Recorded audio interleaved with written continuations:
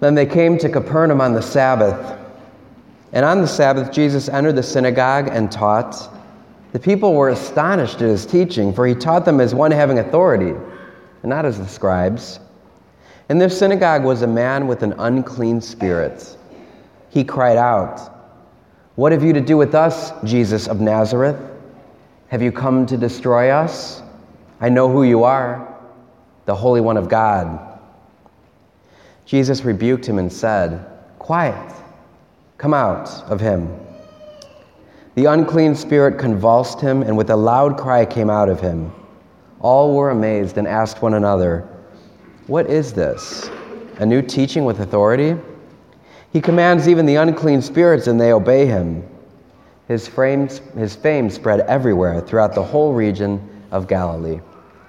The Gospel of the Lord.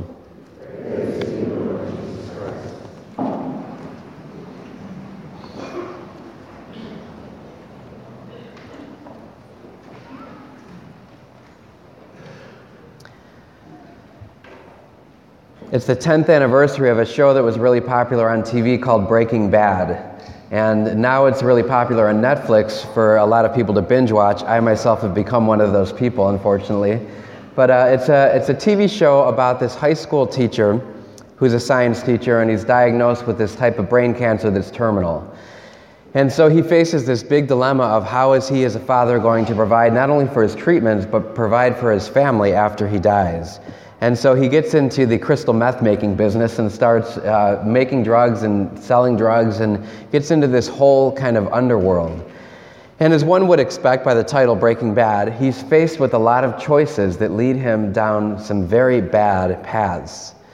One of the things that I really enjoyed about the show, and also that drove me nuts about the show, is that this man was given every single opportunity to turn away from it. Like time and time again in every season, almost every episode, he was given some kind of grace, some benefactor, his wife or his brother-in-law, someone that would get Hank off of this bad path that he was on and back into the good path. In our county today, we're just kind of raising awareness about the heroin epidemic that's going on right now and the drug epidemic that's going on, especially with opioids. And it's one of the things that we're asked to address, and I can't help but think about the gospel today with Jesus. You know, he's going around and he's healing these people, and they bring before him this man that is possessed. And when Jesus says, "Come out of him," the body of this person actually convulses and the spirit leaves him. It makes me remember one of the powerful scenes in this movie where somebody was dying of a heroin overdose, and just what it was doing to them, breaking them down physically, emotionally, spiritually, just completely destroying them. What we see is what happens when somebody chooses bad repeatedly, and his life just continues down this downward spiral. And not only is his life ruined, but his family's life is ruined, and just about anyone he comes into contact with, their life is ruined. But there's this one character, Jesse, who's like a high school dropout, and the main character kind of takes him in under his wing, kind of adopts him as a son to him. And this one character has this redeemable quality, you just love him, you want him to make it, you want him to kind of get out of this horrible thing that he's in. So you're kind of rooting for him the whole thing. Well, it's interesting because the writers are now 10 years later reflecting back on the series, and the interviewer was asking them, how did you develop that whole character, and what did you think was going to happen to him at the end? And it was interesting because they said, there were many paths he could have gone down, and we just continued to write and think, what would Jesse do at this moment? Is there something redeemable in him? I won't ruin it for you if you haven't seen it, but as we hear in the readings and as we believe in our faith, there's always something redeemable in us. We've never gotten too far that we can't be restored or healed. And I think heroin is one of those drugs that it is. The reality of heroin is it's so deadly that if you do it and continue to do it, it will lead to your death. Actually, that's with all addiction. If you do it and continue to do it, it will lead to your death. And yet God continues to provide us with ways out.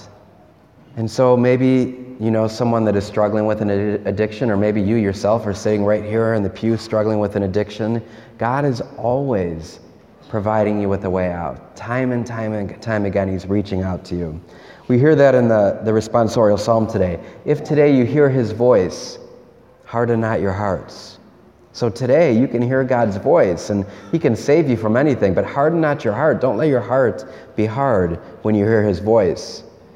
What you see in the lead character of Breaking Bad is he just becomes a harder and harder and harder guy. His pride just gets more and more and more strong. And then we hear in the second reading, brothers and sisters, I should like you to be free from anxieties.